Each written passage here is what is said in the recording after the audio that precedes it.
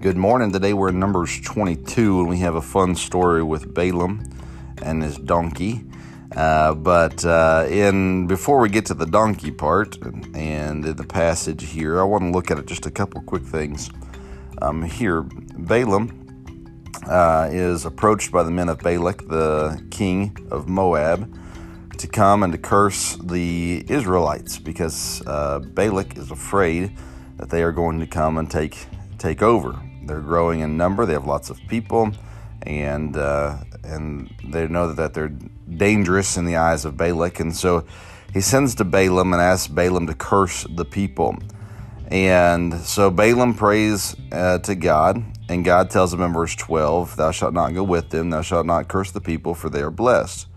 So Balaam went and he told the princes of Balak he says at the end of verse 13, "For the Lord refuseth to give me leave to go with you." In verse 14, those people went back to Balak and they said, "Balaam refuseth to come with us." That's interesting because in verse 13, Balaam specifically says, "The Lord refuses to give me leave. I cannot go. God has told me not to." They tell the king, Balaam refuses. Then Balak tries and he sends again, verse 15, princes more and more honorable than they. So he sends more people, plus people who are more honorable than the people who came to Balaam the first time. And they offer in verse 17, he says, "For I will promote," speaking to Balaam, "thee unto very great honor, and I will do whatsoever thou sayest unto me. Come therefore, I pray thee, and curse me this people." Balaam answered and said unto the servants of Balak, "If Balak would give me his house full of silver and gold, I cannot go beyond the word of the Lord my God to do less or more." In this part of the passage, we see Balaam here committed to doing only what God tells him that he can do.